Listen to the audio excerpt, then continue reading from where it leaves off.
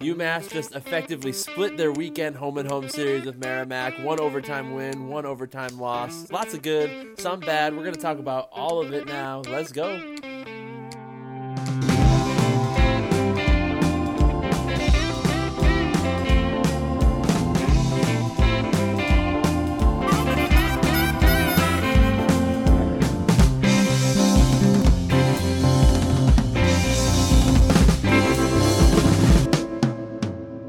Hello, everybody, and welcome to episode 42 of High Character. UMass just had a home and home series with Merrimack in which they walked away with 3 points. Game 1 was an overtime win at home, and Game 2 was an overtime loss on the road. We are going to talk all about that in this episode. My name is Cameron, and I am joined by my good friend Evin. Evin, how you feeling, man? All things considered, pretty crappy. I don't know. I'm kind of splitting my feelings about this weekend. I mean, we're obviously recording this at midnight after the overtime loss. Total punch to the gut, to the dick, whatever body part you want to refer to as this being a punch to.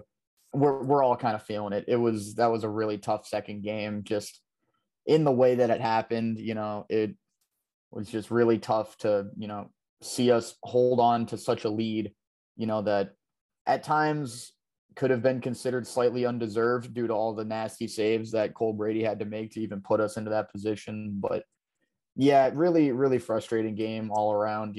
We were 30 seconds away from getting all 3 points in that game, and we come away with one. That really sucks. But overall, I mean, if you were to say for this Merrimack team, if somebody were to come up to me and say, hey, you're getting 3 points this weekend, yeah, that's about fair. You know what I mean? Knowing how difficult games are against Merrimack historically it's really not the worst possible outcome because you're basically in a 50-50 game with them regardless because they're almost always 1-goal games. So can't be that mad, but the way that it happened tonight really hurt. It really stung. Yeah, it definitely did. And we'll get more into Game 2 a little bit later. I guess we could just jump right into Game 1 and go from there. This first one seems like forever ago, not just last night, but so I'm going to need to refresh myself a little bit on it.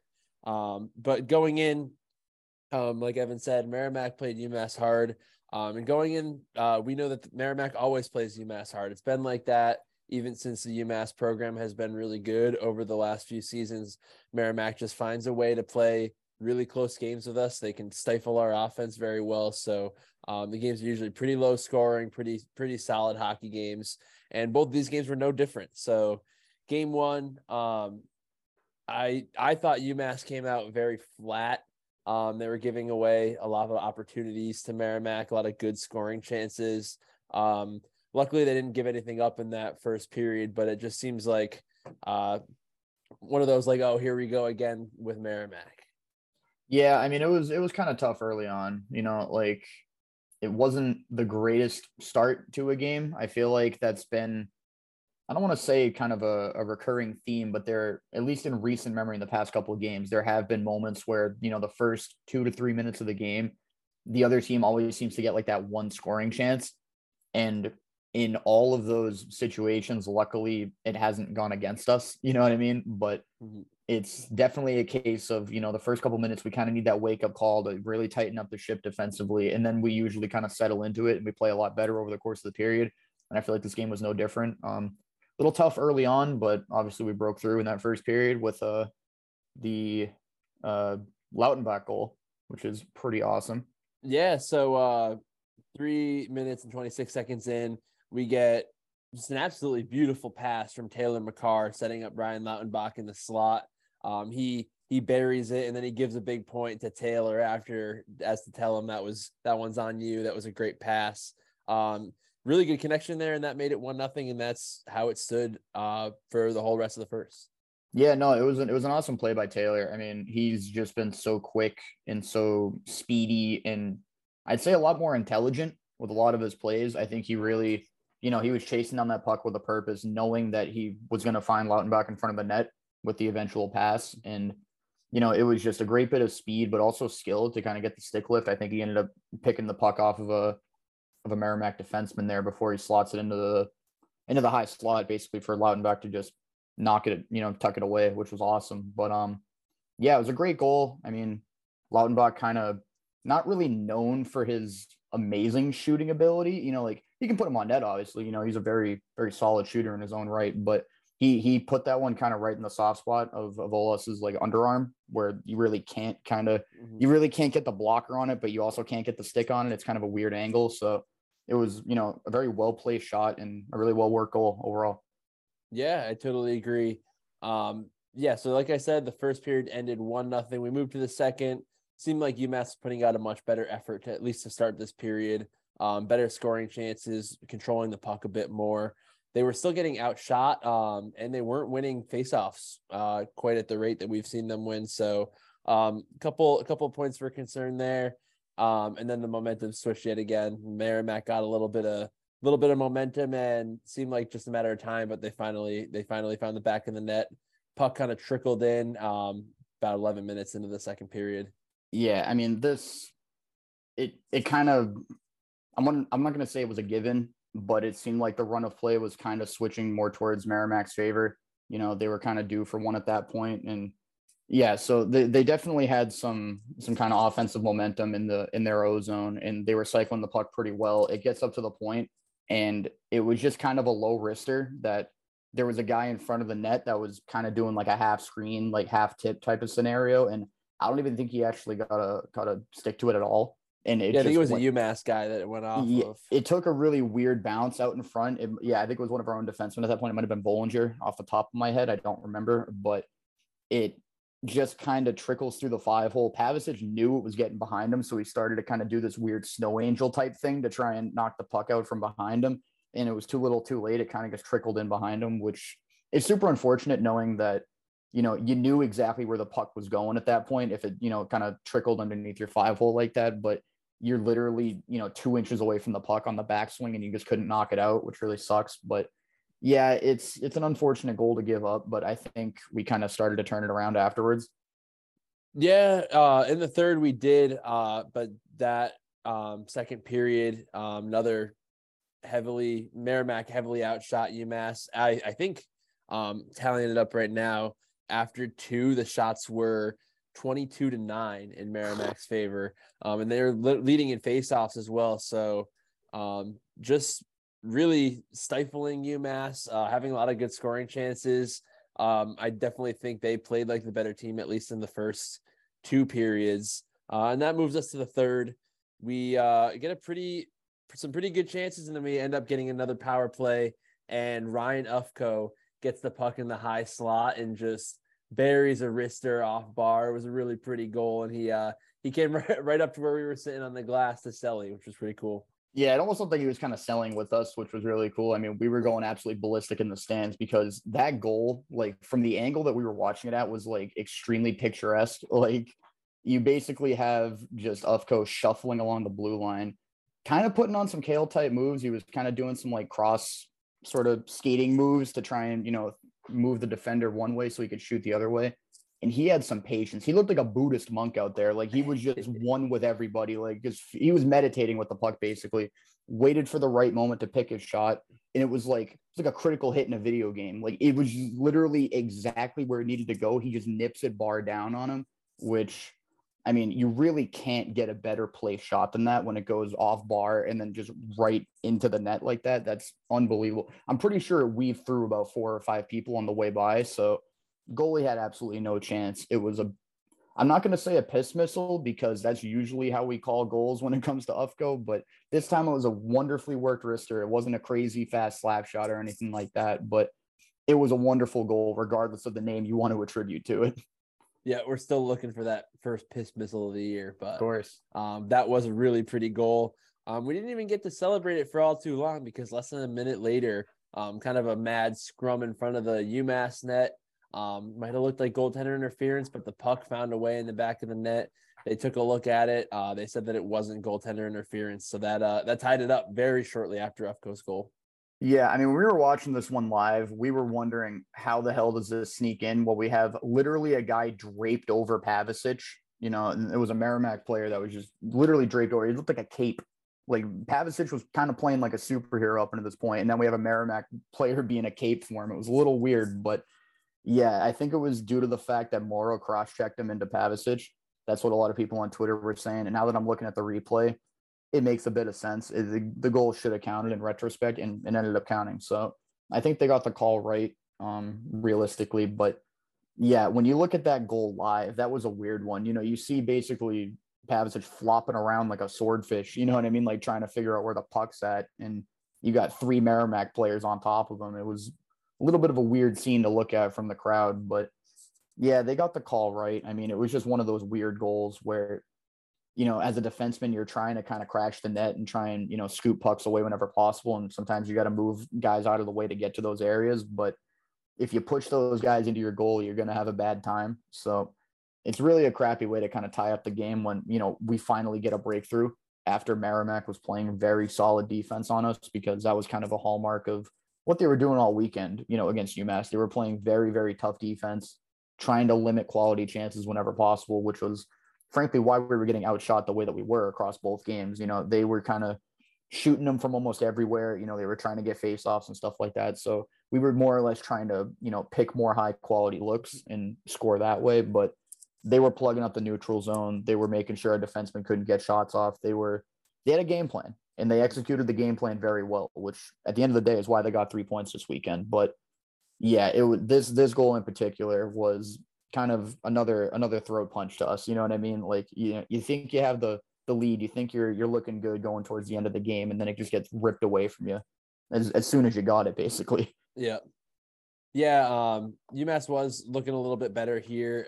In the third period, they ended up out shooting and winning more faceoffs than Merrimack, which was nice to see after losing both those battles in the first 2 periods. But this game does go into overtime at 2-2. And just as a little refresher for listeners who may not know, this year in Hockey East, when a game goes to overtime, you can no longer win 3 points towards the Hockey East standings. If you win in overtime, you get 2 points. If you lose in overtime, you get 1 point. That includes shootouts as well. If you win in the shootout, you get 2 points. Lose, you get 1 point.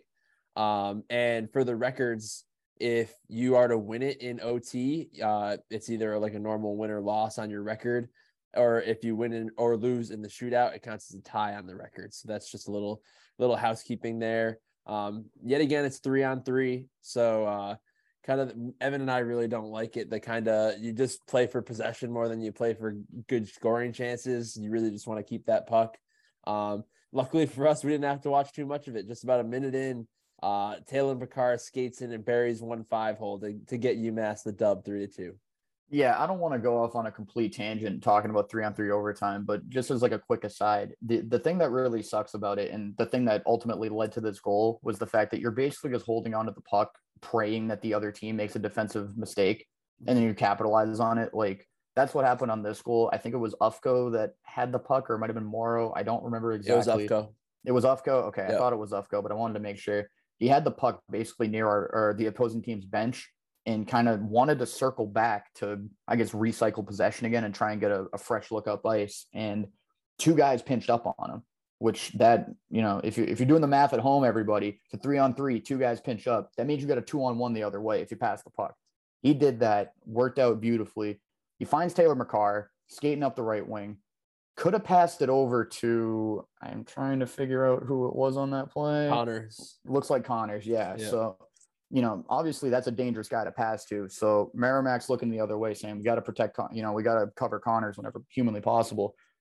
If you look at last weekend, I'm pretty sure Taylor Makar had a very similar goal where he's skating up the right wing and he nips it. I think it was far side on the other goal, but on this goal, I think he goes 5-hole on Olas and goes in. That's how you get the overtime winner in these games. And it was a wonderfully worked goal, that in the grand scheme of things was due to a Merrimack screw up, and that's, I don't want to say the beauty of 3-on-3 overtime, because it's not beautiful at all. It's pretty damn boring until you see a player screw up like that. Yeah. So I don't know. I'm not a massive fan of it. I know some people in the UMass Twitter community are also not fans of it, but that's the rule, and we got to do whatever the hell we got to do to get the points at the end of the day. And this time, those points came in the form of a Taylor Makar 5-hole nip.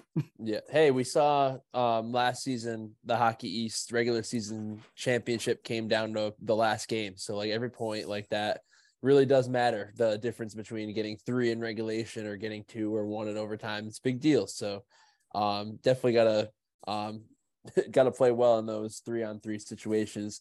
But yeah, this is really awesome for Taylor Makar.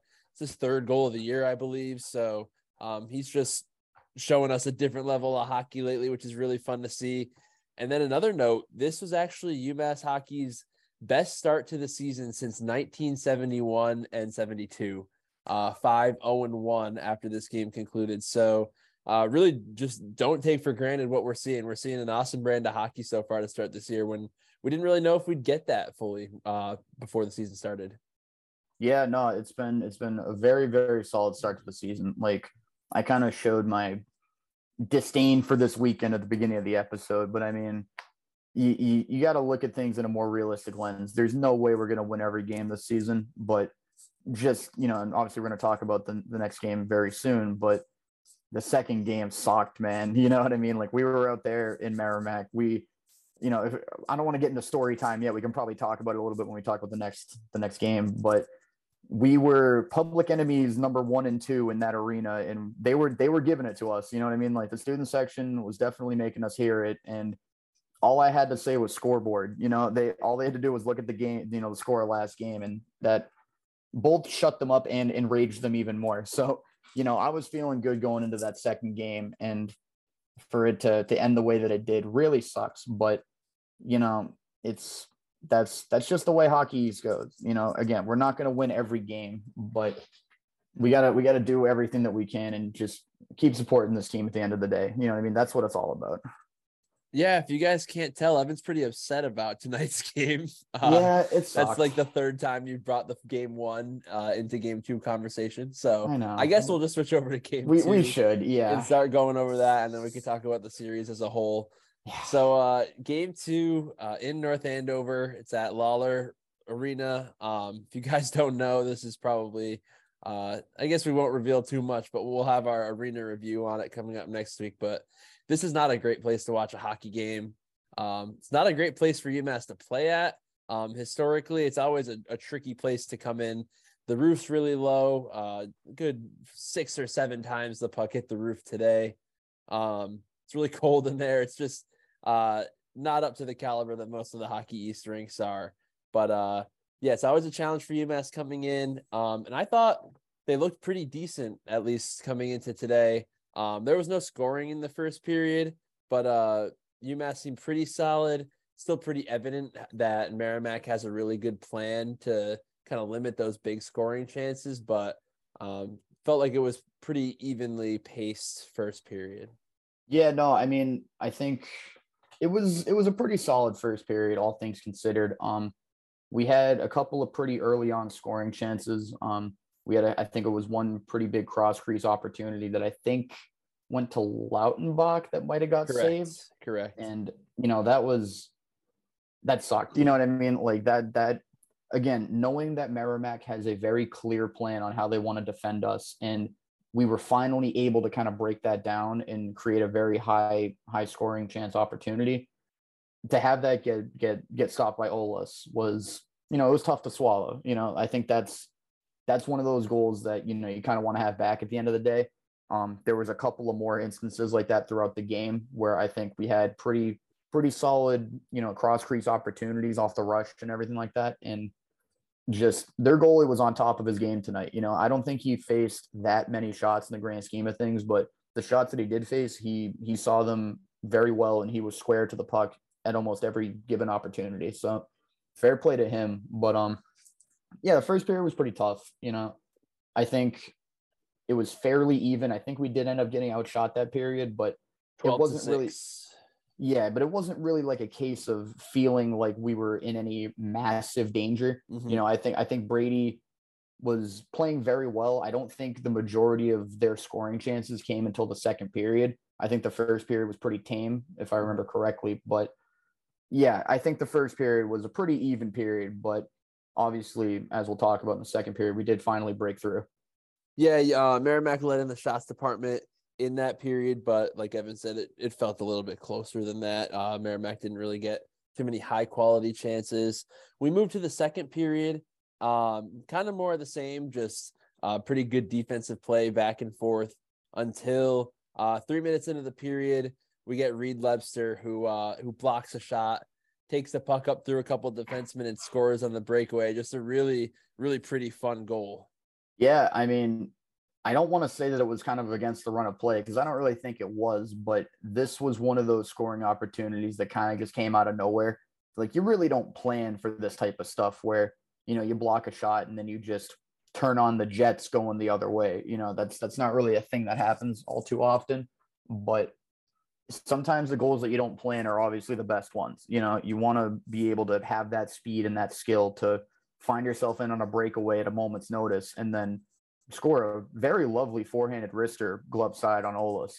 He picked his shot there and, just he knew where he was going to put it from the very beginning. It didn't look like he was overthinking it. He just said, I'm going to test the goalie's glove side, see if he makes the windmill save. And he didn't. And it was a great goal. Yeah. And as this period goes on, a little bit more of the same. We start seeing some better saves from Cole Brady, who really looked good tonight. Some definite highlight reel saves for sure throughout the second and third period. And that's how the second period ended, 1-0 UMass. And it was, again, more of the same in the third, except we noticed as the period went on, just increasing pressure from Merrimack. I think they ended the period leading in shots 15-5, specifically for the period. So that kind of shows how much they were really trying to get that equalizer in. And it took up until 30 seconds left in the game, and they, with the goalie pulled, were finally able to push one through. Kind of a tough angle shot, but a really, really nice wrist shot on the man advantage, and that tied it up. And it was all downhill from there. It really seemed inevitable at that point that they were going to break through, just with the onslaught of shots that they had going. Yeah, I mean, even leading up to this, it was a little bit nerve-wracking, at least for me as a fan, to kind of see how much Merrimack was clawing their way back into it. I feel like throughout, basically ever since we scored that first goal, even through the second period leading into the third, they were getting a lot of scoring chances. Like, I remember immediately one that comes to mind was it was a 2-on-1, but it was really only like a 1-on-1. Like, basically it was just Bollinger defending the guy that was in on the rush. I forget which Merrimack player it was off the top of my head. And then you just kind of see Bollinger drift off to the side to cover what would have been a pass, but there was nobody to pass to. So Yeah, that was odd. He kind of just waltzed out of the way and said, all right, here's your free shot, Merrimack player. Enjoy, pal. And at that point, I was starting to get kind of nervous. Like, it required a 10-bell save from Cole Brady. He went blocker side on him and just completely stuck out the blocker and matched it perfectly, on the far post. I thought it was an amazing save, very athletic save, but it also required really solid positioning on Cole Brady's part. But that whole momentum, like, that was the big momentum shift for me, was seeing that. And then it just kind of seemed like the defense was kind of devolving from there. Like, throughout the third period, they were getting a lot of very solid opportunities, really good zone time. And then the moment, me and you were talking about it during the game, it was interesting that they pulled the goalie so late, because the thing that was going through my head was most of our goals against this season have been on 6-on-5s. That happened in the Denver game. They had 2 6-on-5 goals when they pulled the Tendy in that first game against Denver. And we had a very similar situation against Merrimack tonight. It was just, I don't want to say that I felt it coming, but I kind of did, because we just could not get the puck out of our zone to save our lives. We were just trying to absorb the pressure. And in my mind, I don't want to say that I called it, but like, I was kind of thinking, like, this game's either going to end 1-0 or 2-1, and I'm talking about for Merrimack. Like, I feel like if it gets tied up, I genuinely didn't think we would win it.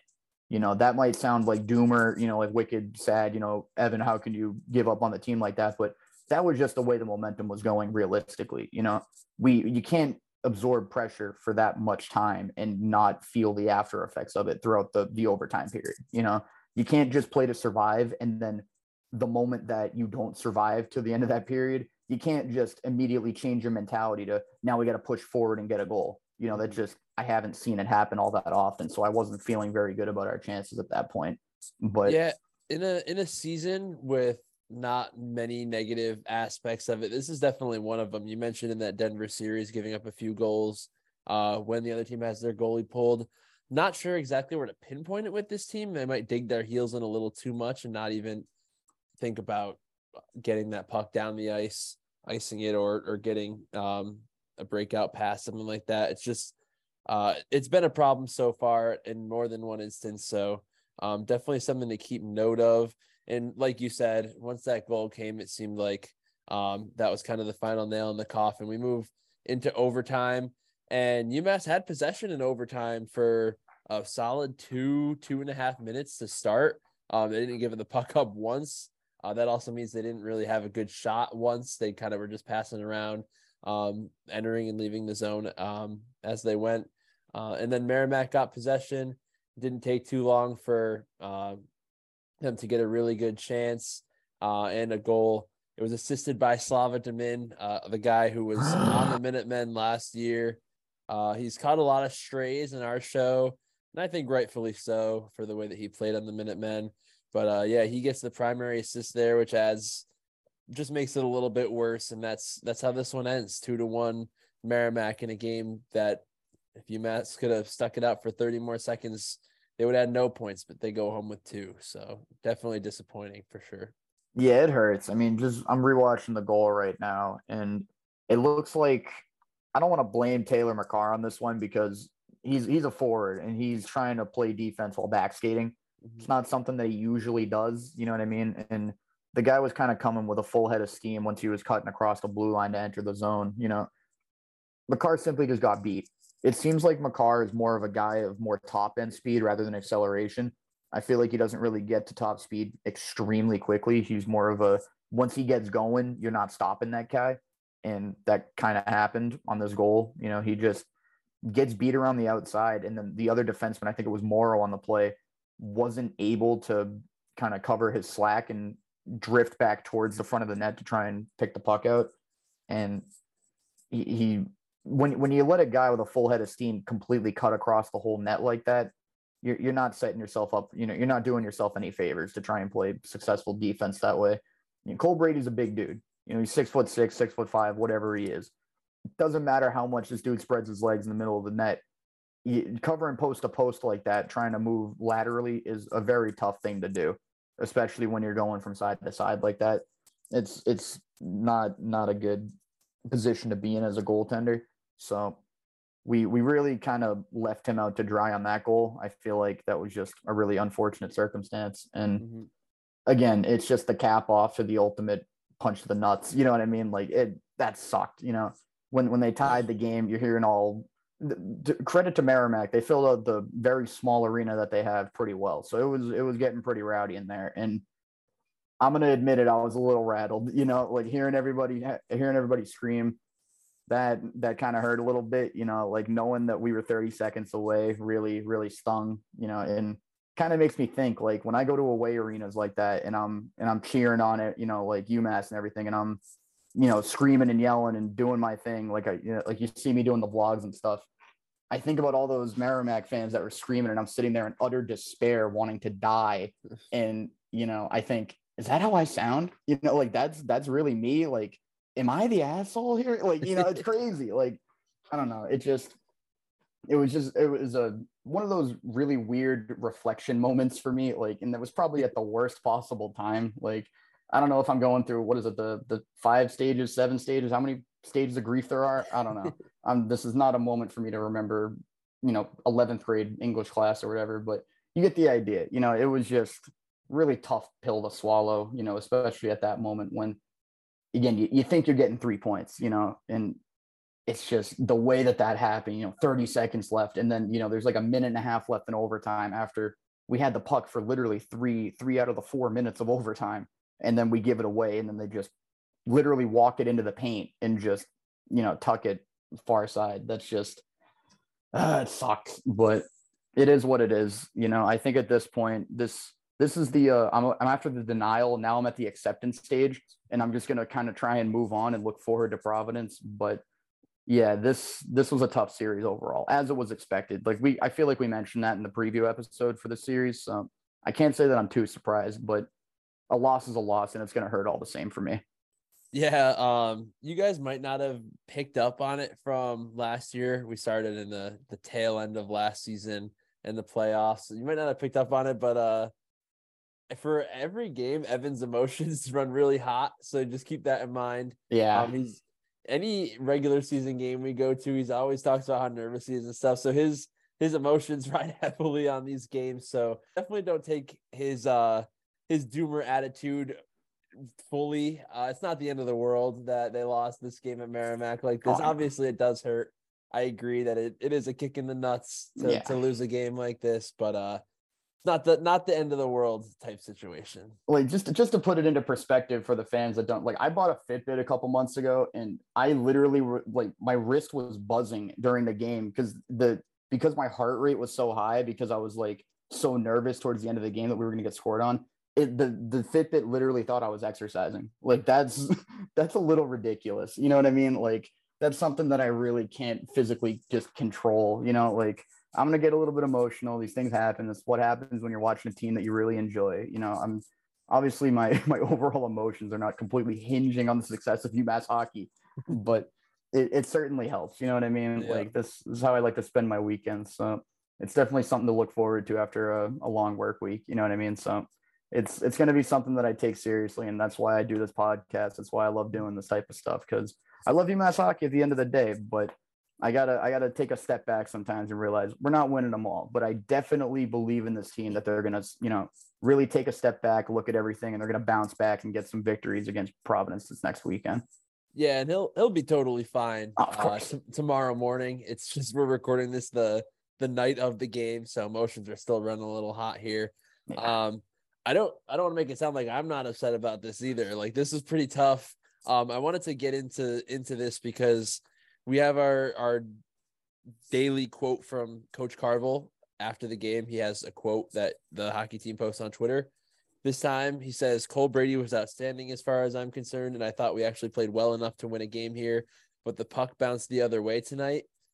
And in my opinion, this is the quote from him that I disagree with the most since we've started this season.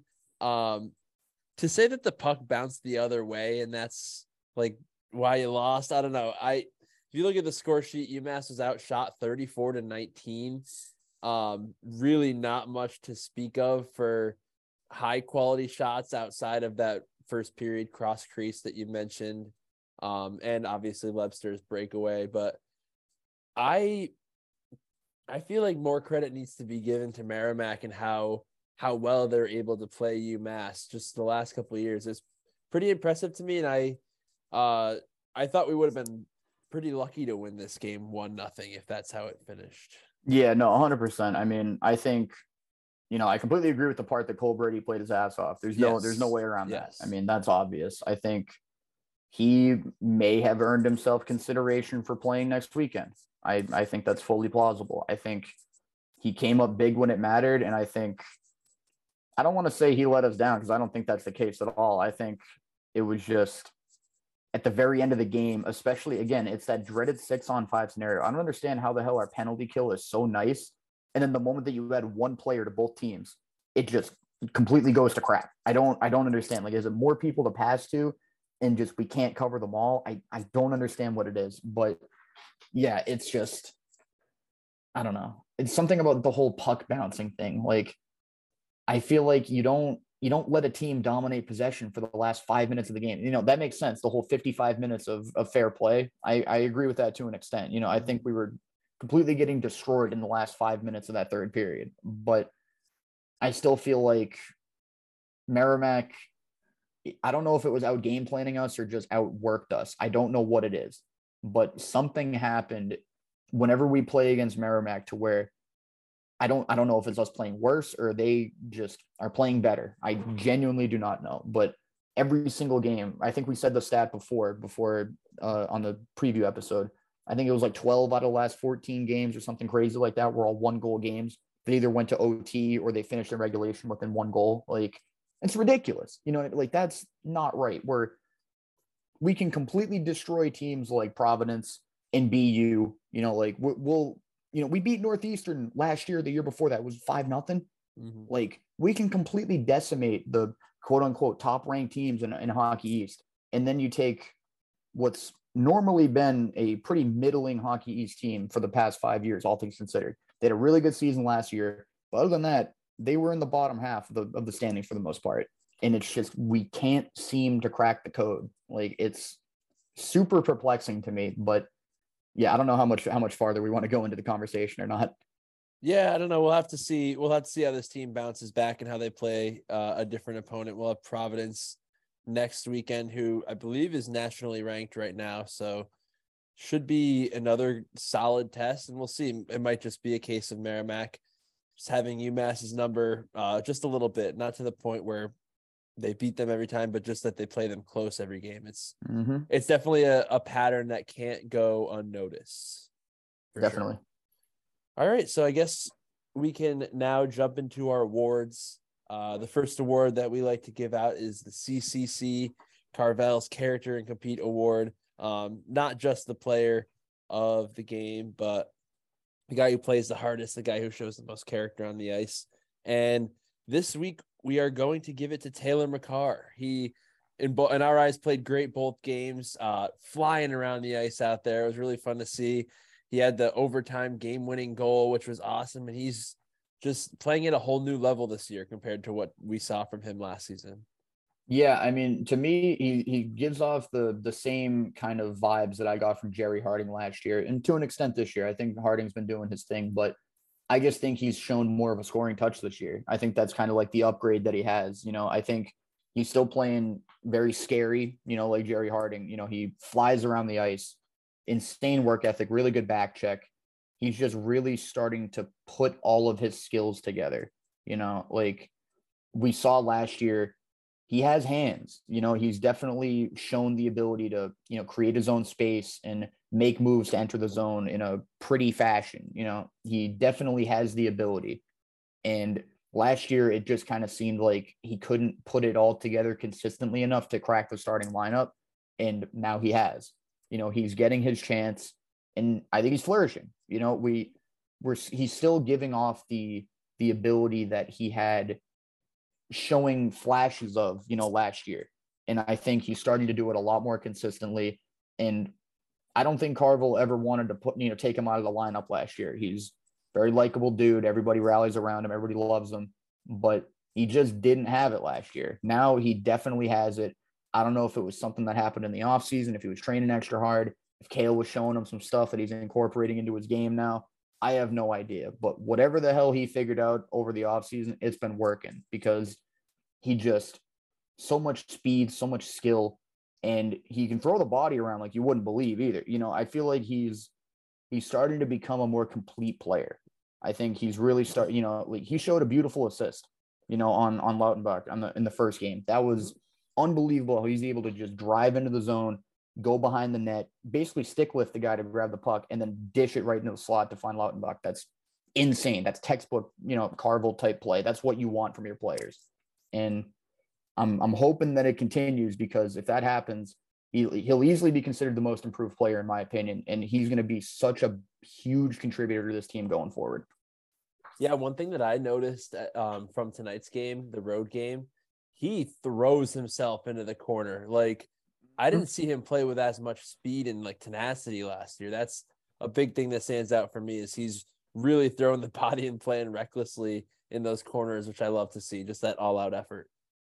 And it worries me too, honestly, though, because I don't want him to hurt himself. You know what I mean? Like, sometimes I don't want to throw around the term reckless, but that could be the term sometimes. He definitely he throws himself into the corners, like you were saying. Like, I remember there was one specific play. He was moving up the left wing, and this was at the away game at Merrimack, and he does like this weird spin move. He looked like a defensive lineman in football. Like, he was like using rip moves and all this crazy stuff. He was looking like a lineman. Spins around one guy and literally like whacks his arm against the board on the backswing of the spin. Like, I'm sitting here thinking this dude's going to dislocate his elbow in the middle of the play, just trying to get to the puck. Like, he's not even near the puck in this case. It's insane to me. So I sometimes do fear for his safety, just for his own sake, but if he knows what he's doing, I'm putting my full faith in him because it's his body at the end of the day. You know what I mean? If he wants Yeah. to throw himself out there for that UMass patch on the front of his jersey, I couldn't think of a better way to go out. But I really hope that he's doing what's best for himself. You know what I mean? Because Yeah. he's not going to be effective for us if he's riding the bench because he's injured. You know, you got to stay healthy at the end of the day. Luckily, hasn't been an issue this far. I'm just hoping it doesn't develop into anything. Yeah, absolutely. And one final note on him: it's like he got to touch that Stanley Cup with his brother Kale, and he's just shifted into a new gear since then. So, I've been thinking they put steroids in the Slurpee that he drank out of there. You know, I think that might have happened. Possibly. But yeah, that's our CCC. Taylor Makar, very deserving this week. He played awesome. All right. So the next award that we give out is the Good Try UMass Award. The guy that we think can have a little bit better showing next game out on the ice. This one was a little bit tough because nobody really stuck out as playing bad. Both games close, obviously. Not too many mistakes on either side. So the guy that we're going with is Aaron Bollinger. And just having watched both games, it seems like he might be a bit rusty from his injury to start the year. It's a couple missed passes, a couple little situations here and there that might need to be ironed out with a little more game experience. Nothing too major that we noticed, just kind of little things. And he was a -2 on the weekend as well. That's the lowest, tied for the lowest on the team. So kind of a reach, but that's who we decided to give it to for this weekend. Yeah, I wouldn't call this award being 100% his fault. It's just like I said, I think on that one goal from the home game, I think it redirected off his ankle. You know what I mean? And I think the puck was going to go wide. Like, granted, these things all happen so fast. It's kind of tough to do the mental calculations to figure out, oh, well, if it hits off my leg at this trajectory, then it might go 5-hole on the goalie. Like, it's a tough thing to try and figure out in the heat of the game. But even, like it kind of also stems back to like what I mentioned in the away game. Like, it's a phantom 2-on-1. All you got to do is close down the guy with the puck. All you got to do is make his life difficult, and he won't be able to get a clean shot off. And instead, he just drifts off to the side to absolutely nowhere. Like, we had two other guys back checking to try and cover the other alleged second offensive guy that could get a pass, but he wasn't there. He was hanging around by the blue line. Like, he was taking a sweet time thinking, okay, I'm just going to let my guy do his thing with the puck, and maybe he gets in on a breakaway or whatever. And he looked like one of those bullfighters with like a little cape, a little red cape. He just goes like, "Ole," like go by me. You know what I mean? Like, enjoy. And I don't know. I don't want to rag on him too much. He's a great dude. He is our most experienced defenseman at the end of the day. Like, we were literally talking to his dad before the game. Huge friend of the pod. Love everybody associated with Aaron Bollinger, but it's just a couple of mental lapses. You know what I mean? They just have to get ironed out at the end of the day. I think, once you kind of work on those, and again, it kind of comes with a little bit more game experience. I just think he's probably had a tough time rehabbing from injury or something like that. Pure speculation. You know what I mean? Who knows what could be the case with him right now, but that's just something that we've noticed. And I figured it's probably, out of anybody, it's probably the most deserving of the award this week after this weekend's games. Yeah, it's not anything drastic. We've given some drastic Good Try awards before, Slava Demin, but yeah, it's nothing to be too concerned about. I genuinely think it's just a little bit of rust from the injury that more game experience will iron out. So we're not concerned in the slightest. All right, and then finally we go to our custom awards. We are each doing a custom award, and I guess I'll go first. So my award is going to be called 99 Bunt. So when you play video games, players have all these stats that go up to 99. If you're playing a baseball video game, you have the bunting stat. That goes up to 99. And very similar to a bunt is what we saw Ryan Lautenbach do to save a potential breakaway chance for Merrimack tonight. Just a saucer pass in the neutral zone. He sticks his stick out like a bunt and knocks it down, which very likely would have been a breakaway opportunity. So incredible hand-eye coordination there. And this just another opportunity for us to talk about the weekend that Lautenbach had, because he was all over the place and he played fantastic yet again. Seems like he always does. Yeah, no, he again was very similar to kind of the Makars and the Hardings that we like to talk about on the pod, because just a lot of speed, the willingness to throw the body and just make a really big physical play. Like, he's not the biggest dude on the team. I think we can all recognize that, but his ability to just go after whoever and just not care about who's in front of him. He'll just go at you no matter what. Kind of reminds me of Bobby Trevino in a lot of ways. I think I kind of drew that comparison to him last year just as a guy that I think will improve a lot. And he could kind of fit into that small guy, big heart type of role, that it seems like every good team always has a player like that. And, he was showing off very, very solid hand-eye. He was doing really good job, corralling pucks to, make a smart play or take a really good shot. And this time on the defensive end shows insane hand-eye to potentially take away a goal from the other team, because that puck got through. That would have been a pretty easy breakaway chance going the other way. So sometimes you need your forwards to chip in on defense as well. And he was there to plug up the neutral zone, and he did it very well tonight. Yeah, he did a lot of things very well tonight, and we're so impressed with this game. I feel like we talk about him in some capacity every recap. So just totally impressed with what he's doing for sure. 100%. All right, and what is your custom award going to be? So it's kind of bittersweet because he was the only goal scorer of this game, but I thought it was a pretty nice goal, and I think it would be a good time to get this sort of reference out of the way, because I feel like there would be other opportunities in the future to make the same reference, but I feel like tonight's a good time to just say it anyway. So I'm calling this the Moses Award, because Reed Webster picks up the puck and just straight up parts the blue sea and just splits the D-men with the most insane skating ability I've seen since probably Cale Makar. Like, he literally just gets up the top speed within about 2.5 strides, just blast past both defensemen on that. One of them might have been Slava. I don't remember. Kind of hope it was, because not really on that dude's good list right now. I'm not really a big fan of Slava Demin, as we all know from the pod.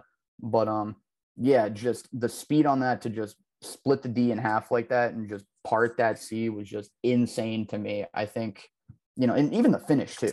Like, the finish was top class. It didn't require any sort of crazy, got to go forehand, got to go backhand, got to fake out the goalie. It's just, you're one-on-one with the goalie, get your shot off, force the goalie to make a good save. And that time Hugo Olas didn't.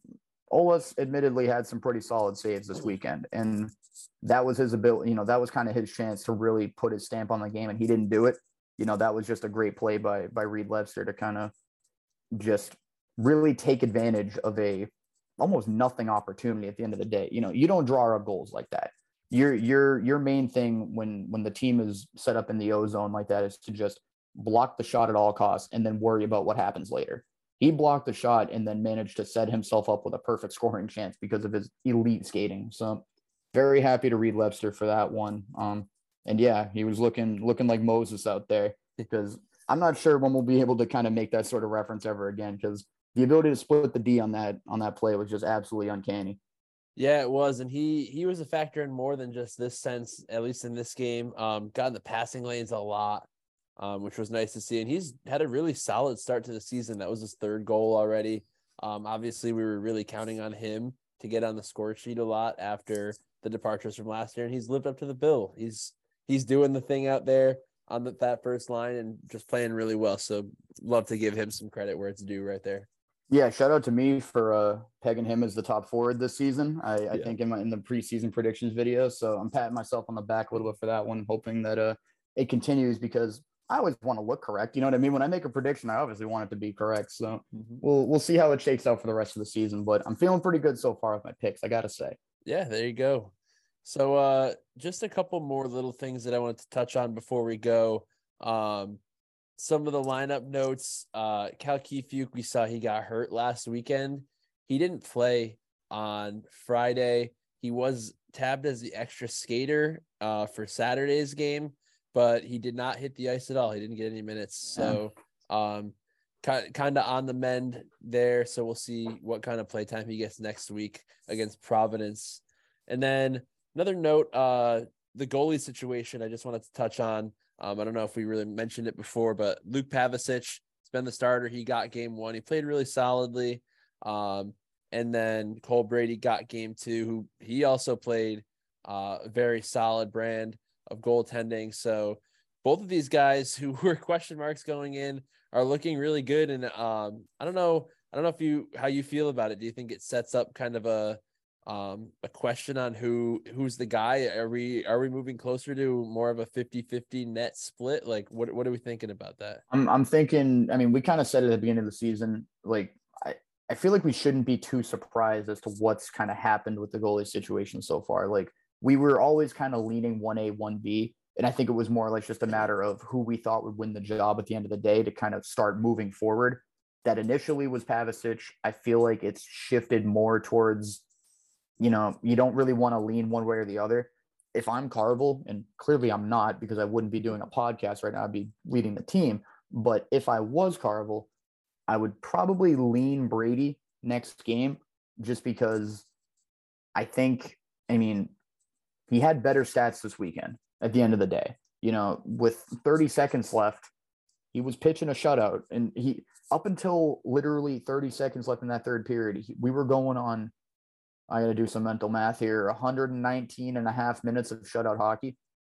Like, that's ridiculous when you say that out loud. This is coming from a dude that has never had a collegiate shutout in his career at Arizona State, at least to my knowledge. I think I saw a graphic that said that earlier in the week. Correct me if I'm wrong. I believe somebody probably will. Yeah, I figured. But to put up those numbers on a new team, where you're playing, I'm assuming a different defensive style, you know what I mean? Because if that wasn't the case, I feel like he wouldn't be putting up the numbers that he is. He's been lights out so far, especially when, nobody really knew what the hell we were getting ourselves into with him. I'm not really sure how you can say that someone overperforms expectations when you weren't really sure what the initial expectation was. But regardless of that, I think he's been playing super good, early on this season. I think he's earned himself another start. He played better straight up, in my opinion, this weekend. That's no knock to Pavicic. He had himself some amazing saves, but I just think for the overall volume of shots and the ability to keep us in the game, I think Brady did more this weekend. And that's, again, no slight to Pavicic because all he can do is save the shots that are in front of him. One of the goals against, dude was literally on the floor with two guys draped over him. You know what I mean? He can't do anything about that. I get that. But, I feel like Brady had more high quality chances against him just purely via the eye test this weekend. I could be completely misremembering some crazy saves that Pavicic had, but I think Cole Brady played better, and I think he deserves another starting nod. Yeah, I can easily see them doing the same next weekend, giving each guy a start. Yeah, just you want to get a bigger volume of stats to look at, and when you're this early in the season, you want that decision to kind of make itself as time goes along. And if you're playing one guy the whole time, that really isn't going to pan out. You're not going to know what you have on the bench, and it's going to create even bigger question marks if worst case scenario one of these guys gets hurt. So I totally agree with starting one, like each guy in each game. So like splitting it for a weekend, I don't think that's a problem at all. One thing, I was just trying to look up these goaltender numbers on the box scores. I don't know if anybody out there might have any explanation, but they list 3 stars to the game for each game. I don't know who picks that, but for the first game, the 3rd star was Hugo Ulis, the goalie for Merrimack, and he only had 16 saves and he gave up 3 goals. And I just wanted to point that out because that is confusing as hell to me, and I don't know who made that decision. What, this is for game 1? Yeah, the game 1. Who the hell were the other 2 stars? Taylor Makar was number 1. Ryan Ufko was number 2. You don't. So wait a second. Time out. Hold up. Wait a second. So you're telling me, and this is just off the top of my head, you're telling me that Hugo Ulis is over Luke Pavicic, the winning goalie, who had more saves and less goals against. Yes. And then also Ryan Lautenbach, who had the original opening goal for the team. Yes. You don't even give it to. I need an explanation for this. Part of me wants to think that this is like a typo.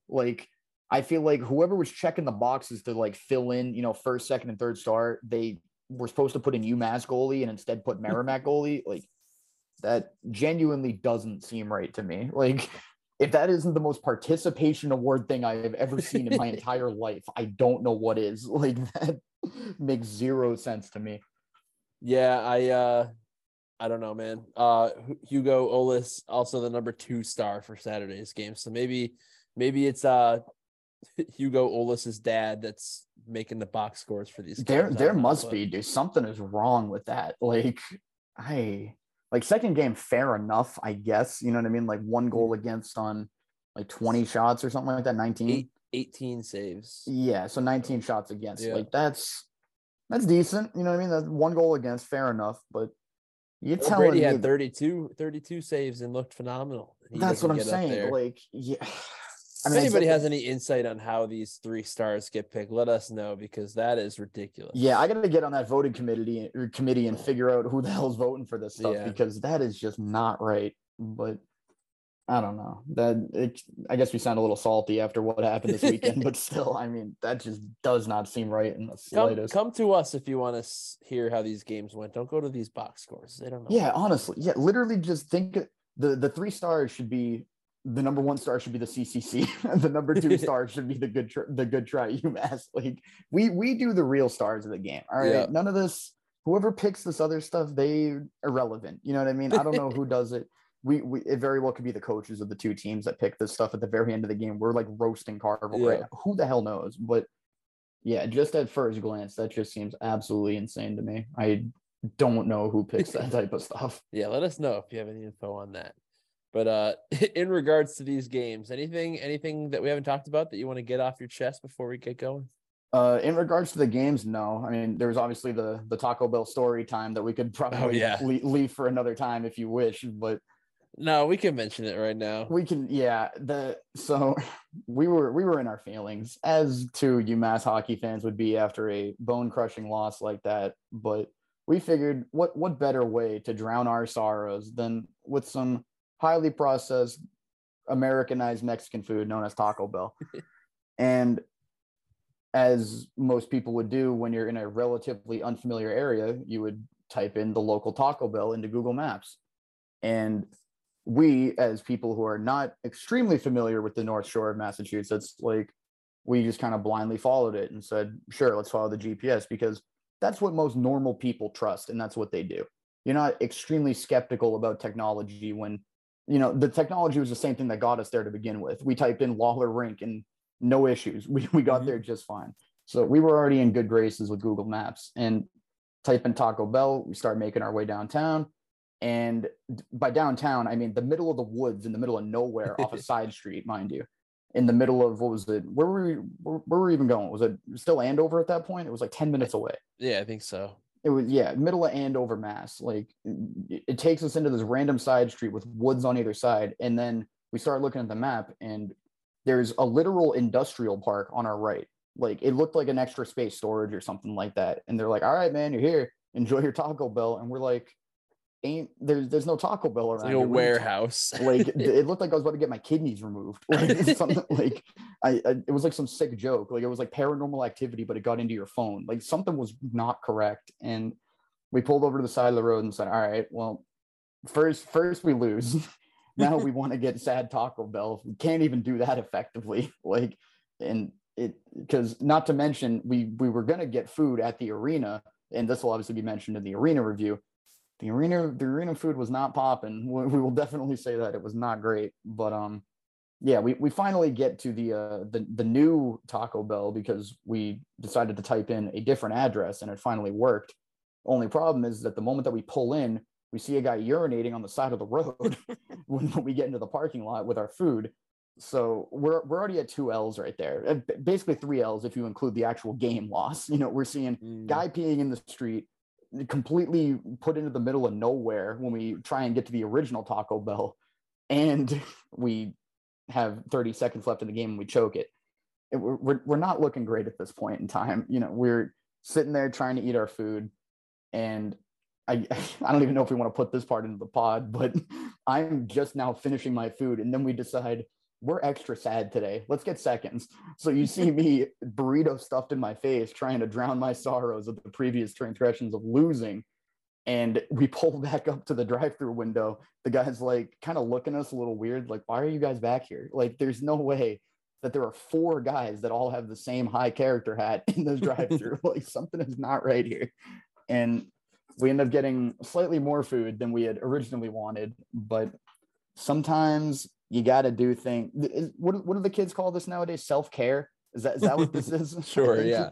I think we're hitting the self-care portion because this is our first loss. You know what I mean? This season, we do not know what this feels like. You know, we have not dealt with this feeling in the past 6.5 months now. I don't know when our last game was. It was like early April, late March. Late March, yeah. It's been a while. It's been genuinely 7 months to the day, most likely. Like, we're recording this, what is now bled into October 30th instead of the 29th. So we've been at this episode for quite a while, but I don't know. We were talking about it in the car. I feel like we should have mentioned this little terrible Taco Bell moment. You know, usually what would bring us comfort and solace in times of need was just not looking out for us in the slightest this weekend. But sometimes you just got to take the good with the bad. You know, we got the good in the first game where we win an OT. We got the bad, which was us losing with 30 seconds left, or I guess getting the game tied with 30 seconds left. And the ugly was the guy peeing in the middle of the parking lot, I guess. So we really got a whole range of emotions this weekend. And at this point, talking about it on the pod, I wouldn't have it any other way, because these are going to be some lovely memories for the rest of our life. Granted, it might be a very bad detriment of my character, knowing that a guy peeing in the middle of a Taco Bell parking lot in Woburn, Mass is a lifetime memory for me. So I don't know. I feel like I've been rambling for quite enough now. I'm extremely exhausted, and I think this is a great time to sign off for the night. If you're okay with that. As you guys can see, Evan is on one tonight. And basically he is saying that trips to North Andover Lawler Rink, not a great time, which segues us in. Our next episode will be the arena review for Lawler Rink. We mentioned in the beginning, not the best place to watch a hockey game, so we're going to have some hot takes on this place coming up. Be sure to look out for that Wednesday or Thursday sometime in the midweek. So we'll have that for you guys. But other than that, thank you guys if you listened thus far. We just hit 500 followers on Twitter, so thank you guys for that. We really appreciate all your support. As always, we're just excited to get more UMass hockey content into the world. But other than that, thank you guys for listening, and go UMass. Go UMass. Take care, everybody, and thank you for the support.